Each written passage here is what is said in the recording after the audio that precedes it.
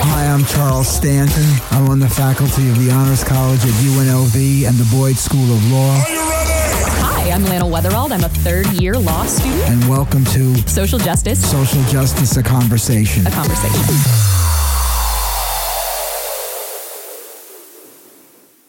Good evening, everybody, and happy Thursday. So we want to begin with a story tonight, well, a horrifying story out of Las Vegas, where we come and record this show out of. Obviously, many of you may know that there was a fatal stabbing.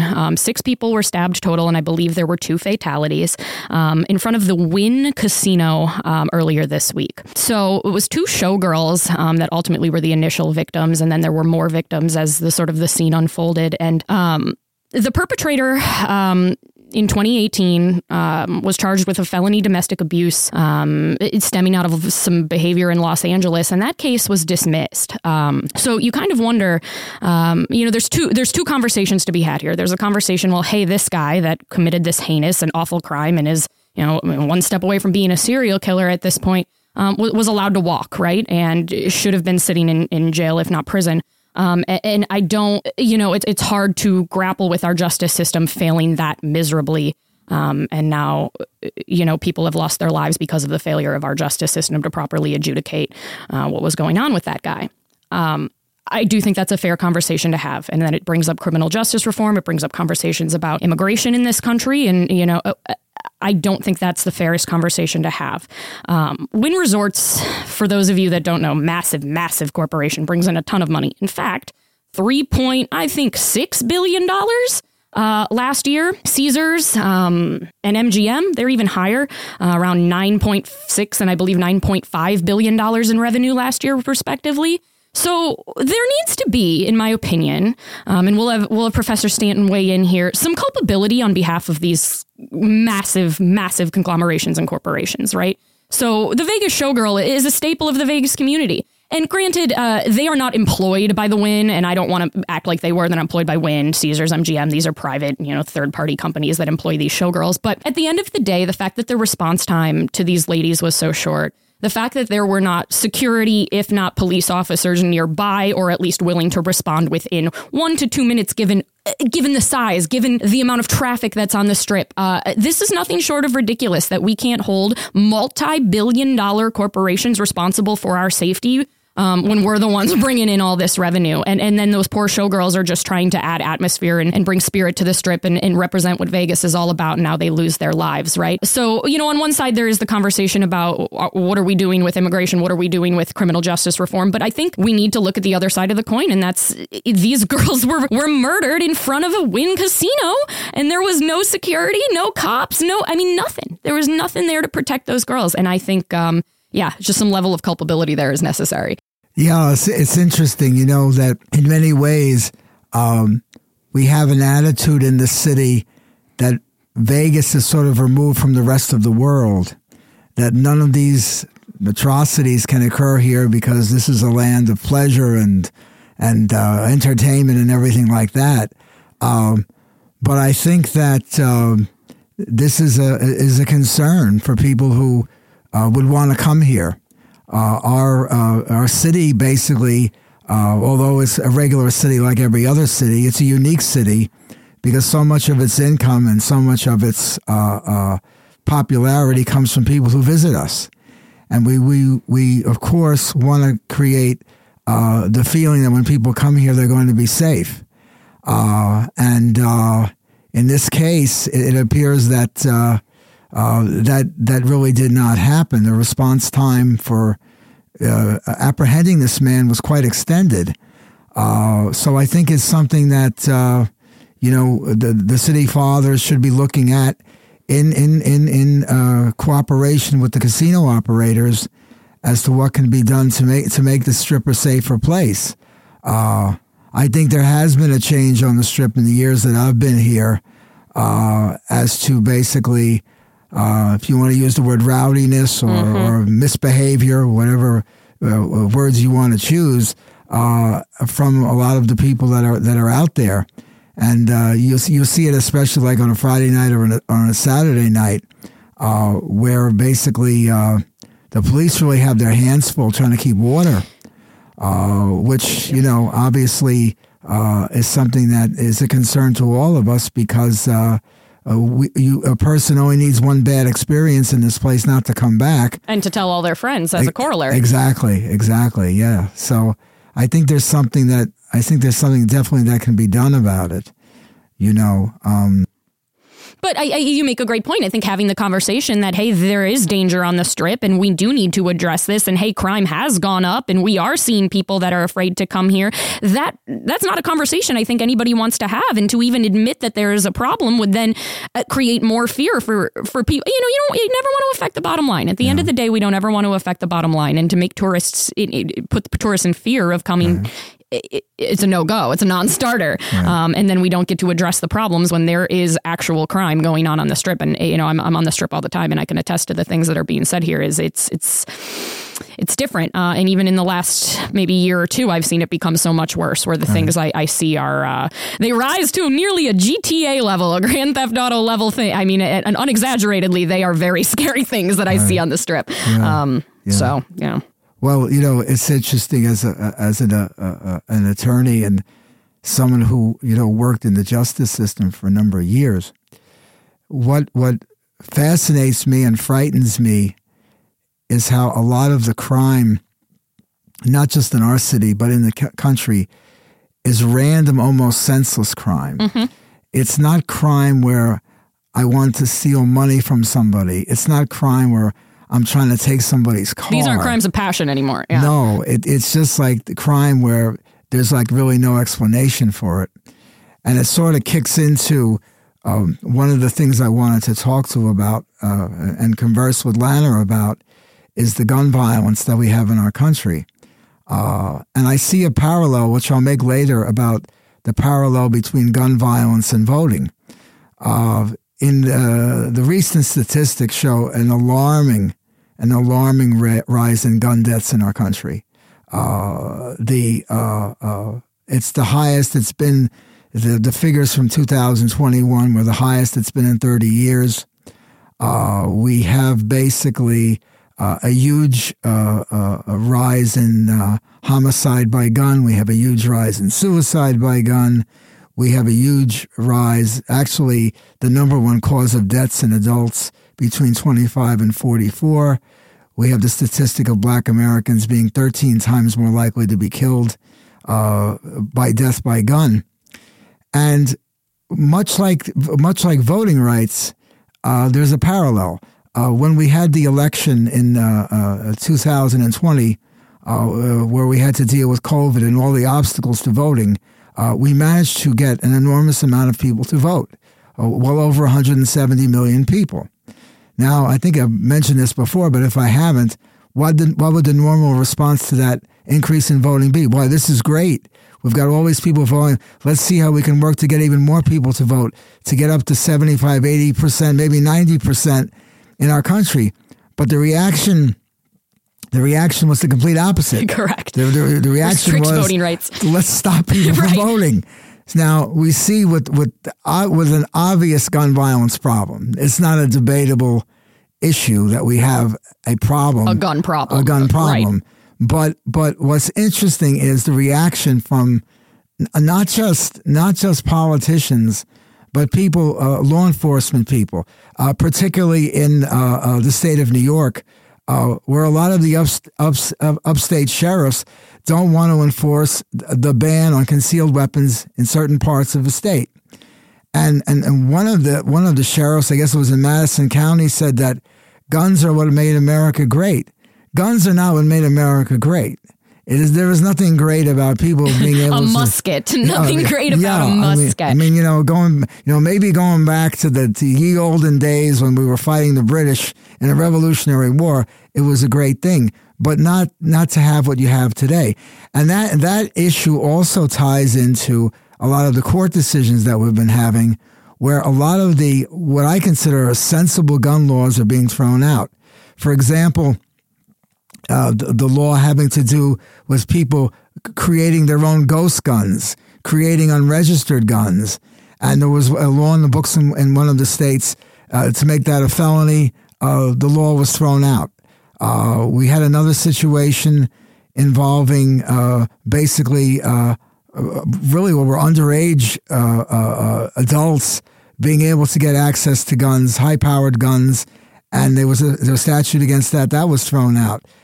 We had a situation where in a lot of the not just rural communities, but even in the cities, gun violence has come almost to be a part of life. There doesn't seem to be any shock or outrage anymore about it. And it's so interesting to contrast the United States with Japan. When the Prime Minister Abe was killed, like the national shock of the death of one man. And we have... Every night in every city, there is a new report of gun violence in some way, shape, or form. Yeah. It's quite amazing. And we've become numb to it, right? We see those things, and it becomes, much like you've just stated, in Japan, it was a horror, right? I couldn't believe something like that could possibly. It's every night, and we expect it. In fact, we're shocked if the news is rosy. Yeah, no, that's very true. And I think that there hasn't been as much, and I say this carefully, but I think accurately. I don't think that the national media in our country, whether it's Fox News, whether it's CNN, whether it's MSNBC, have used the pulpit that they have to really try to push for effective, safe gun control legislation that I think could pass in a unified Congress. Because there are common sense gun laws, and there are ways to pass things that everybody... I don't think many people believe 19 and 20-year-olds should be out carrying guns. I believe that 21 is a common sense gun law. I believe background... But these are things that now have become so muddled in things that you believe are not common sense anymore. And it's what are we doing? Yeah. Well, I think a lot of it is...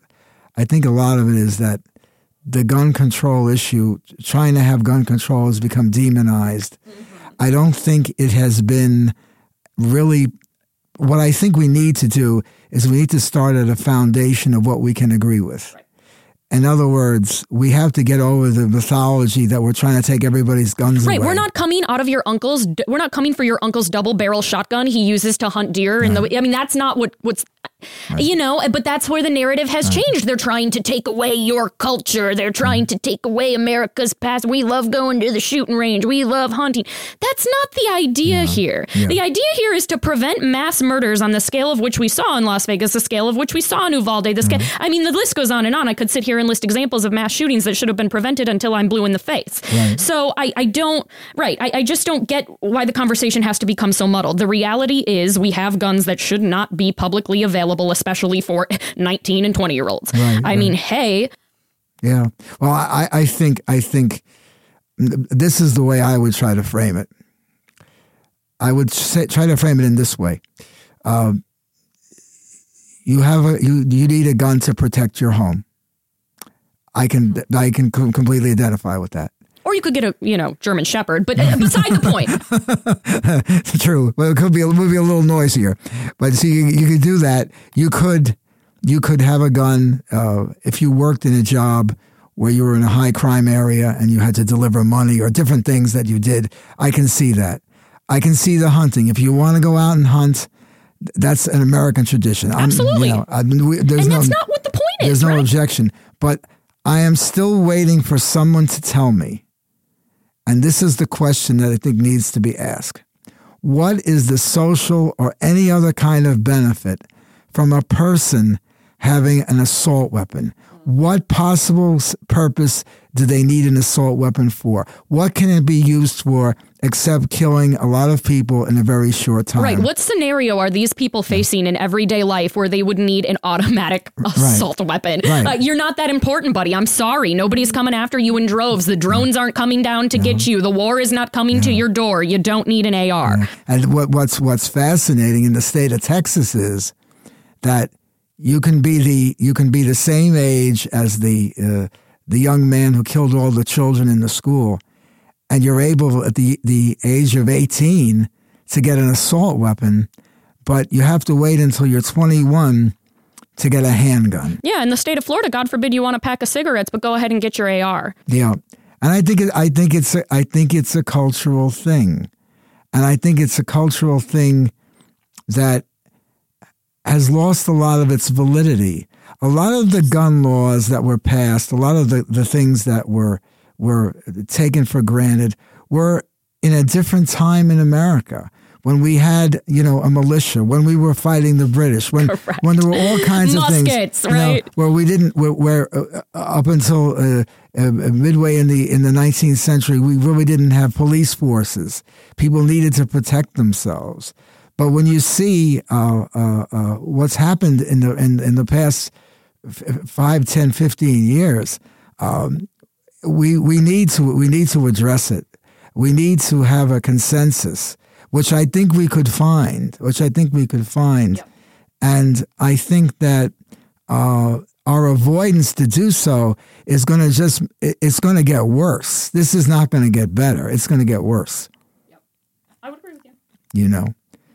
So that's the gun issue. And then we can also get into what I and Lana have discussed, the rise in, I call it racial politics, where we're starting to see in a lot of the races now for the Senate and for the governorships across the country that racial animus and racial invective is coming back. We saw it in the state of Alabama with Tommy Tuberville. Tommy Tuberville used to coach Auburn, and basically he somehow in his speech, actually out here in Nevada, it was a speech in Medlin, Nevada, he was talking about reparations. Now I don't know how he got into reparations, but I realize it's a lightning bolt for a lot of people. But apparently he says that the people who want reparations, they want them because they think the people who do crime are owed that. So basically, what he's basically saying is all the black people are criminals. They're the only ones that are committing these crimes. So that's one example. Then you have the gentleman in the state of Pennsylvania who's running for governor, and he's been critiquing his opponent who's Jewish about the fact that the Jewish candidate for governor sends his children to a Jewish school. Well, okay. And there are Christian politicians and Christian leaders who send their children to evangelical schools. There are Catholic politicians who send their children to Catholic schools. So, I don't see what the problem is. But he then he says to his audience, he says that he's doing this to show disdain for us.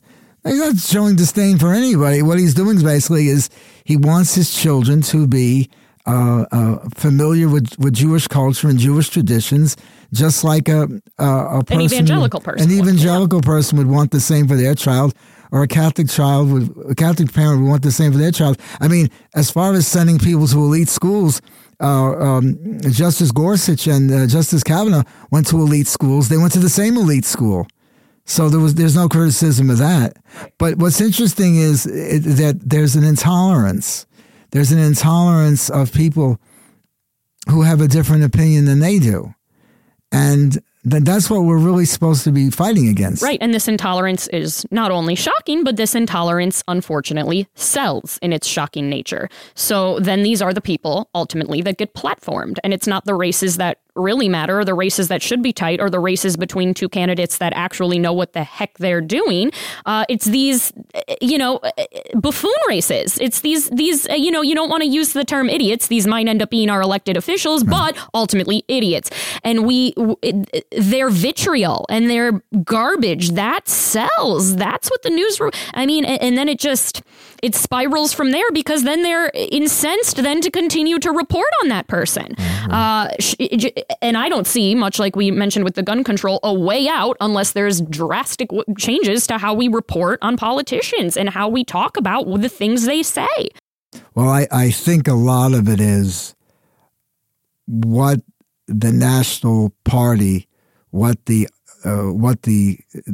party for the RNC is willing to tolerate. In other words, if you can get somebody to go out there and they can say anti-Semitic things or anti-Black things or anti-Hispanic things or anti-Korean things, then they're getting a signal to see that it's acceptable. But what troubles me, though, beyond people who are running for office and who are running on a platform of, let's just say, racial discord, the Los Angeles City Council, that whole issue with the Los Angeles City Council, where you have people on tape, one of whom was on the City Council. The other gentleman was in charge of one of the largest labor unions, and two others who were there who were, I guess, along for the ride, basically, using anti-black, anti-Asian, epithets and rhetoric. Yeah. When you're doing a city council meeting, I mean, there's like a certain standard that should be adhered to, and this is where I think we're going off the track here.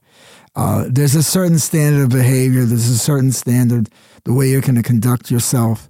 Hopefully for everybody, but certainly for a public official, certainly for somebody who is elected by the people. And I'm not saying that people don't hide their prejudices, because some people hide their prejudices very well. Right. But to be blatantly, openly saying these things is like completely unacceptable. And I think that unfortunately there's not enough focus on it.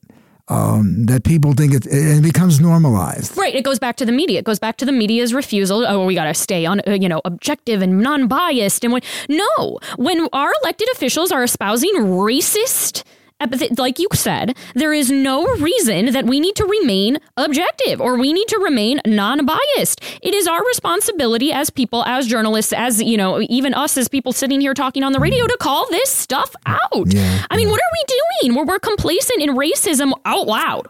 Yeah. Well, I think a lot of it has to do with the fact that through the 2016 campaign, and of course, through the 2020 campaign, it became normalized, and there was no sanction for it. Whether it was speaking ill of women, whether it was speaking ill of minorities, whether it was speaking ill of judges, whoever you wanted to talk about, and I think it hit a chord with a lot of people who espouse those views. Right. I think there's a lot of people who have a deep racial animus against people who don't look like they are, and I think that's a lot of what we're dealing with. Now, how you change that, right, is the question. I believe one of the things I believe in education. We have all this talk now about cancel culture and everything like that. I believe education is one of the most important things, because a lot of young people are not aware of a lot of things that have happened in our history of our country. And the idea of these courses and the idea of this education is not to make anybody feel bad. It's not to make anybody feel ashamed. It's not to blame children, or in many cases even their parents or even grandparents who weren't even here when these things happened. But it is something to remind people of the dangers of things like that. I mean, that's Holocaust studies. What is it about? It's about trying to not blame a little kid in Germany for what happened, but it is to show them how a society went off the tracks, and how people followed a person who was insane to commit all these acts. And so by learning from history, I understand. You're not doomed to repeat it. Exactly right. So, another thing we could talk about, of course, is, and we'll throw this in at the end, and we'll, hopefully in the near future we'll do a program on it, women in the justice system in all its vagaries, idiocies, and lack of attention. Harvey Weinstein relatively soon is going to go on trial in Los Angeles in another case regarding his accused of sexual misdeeds. And it's really interesting to see how there's two classes of law in this country. There's There's a class of law for people, there's a standard of law for people who have privilege. And then there's a standard of law for not just people of color, pretty much everybody else. Yeah. Correct. So that, he has this high-powered team. And basically, he's a convicted felon, the man. I don't think there's any argument about that. Right. But the judge says, you can dress up in a suit. We can give you some false teeth. And then the judge also says, we can limit the number of people who were in similar situations, like the women who are accusing in this trial, the plaintiffs in this trial, the accusers in this trial. It would be overly prejudicial. And that was actually the same argument that was used in the Bill Cosby case. But the unhappy fact is that the circumstances in all these cases are pretty much the same, that it was the same modus operandi that the person used. So to me, that's a highly relevant fact that jurors should be aware of.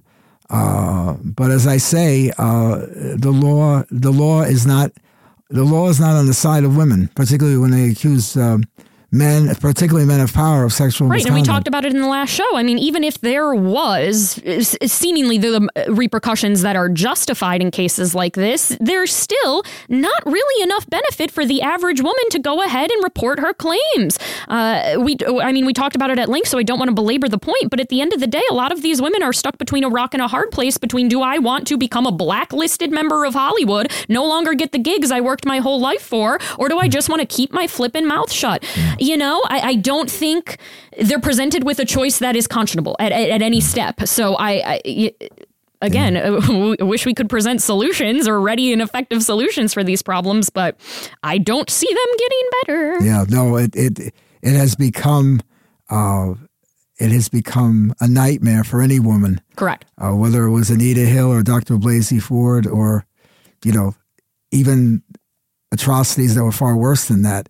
To actually appear publicly. I mean, good God, it took them 20 years to prosecute R. Kelly. Look at that. I mean, it's just, this is nothing, and we all knew that was going on, and plenty of people knew what Weinstein was doing. I mean, hundreds, I would venture to guess, knew what he was doing. We know these things are going on. Well, we don't care, nor do we want to bring the darkness to light, so to speak. I think there's a lack of belief in women that's almost hardwired in people's brain. That when a woman comes forward, she's got to be making it up. Right. I don't know what else to say on it. No, there really isn't anything else to say, unfortunately. It's, as my mother used to say, it's like beating a dead horse. You can't. You can appeal to people's minds, but ultimately you have to appeal to their hearts. Well, and it's tough if, you're at the point where you have a woman very clearly victimized, very clearly, not very clearly telling you the truth, and you still can't bring it in your heart to believe that she has suffered these atrocities. I don't know if there's any fixing that. I don't know if you could change a person like that in their mindset or in their ways. I don't. And I don't believe it'd be worth the effort of women to try and change people's minds like that, because I don't think they're going to end up on the winning side of that. Sad as it may be. Yeah, I think you're right. Unfortunately. But we do this show in the hope that we will awaken people, and that people of good intentions will come forward to do their duty as citizens and human beings in situations where they can do good and can help and can speak. Because the most important thing is to speak out. That's the most essential thing for all of us to do. We can't always move the world, but we can, in little ways, push the globe a little bit toward a better society, a better world for all of us, hopefully. Yeah, and on that note, if you would like to be a part of this conversation or send in a question or at least a topic idea that you would like to hear me and Professor Stanton discuss, feel free to send us an email. So I'll give you guys the email addresses one more time for us. That is my email address, WETHEL1, the number 1, at unlv.nevada.edu. And then for Professor Stanton, it's going to be charles.stanton@nevada.edu. And we would appreciate any comments, any questions, concerns, anything you would like us to discuss. We're open for feedback, and we thank you again for listening. Happy Thursday. Thanks for tuning in to Social Justice, a Conversation. Thank you for listening to our show. If you have any questions, please do not hesitate to contact us at Weatherald1, that's WETHEL1 at nevada.unlv.edu, or to contact Professor Charles Stanton, contact him at CHARLES, that's Charles.Stanton, STANTON at UNLV.edu. See you next time.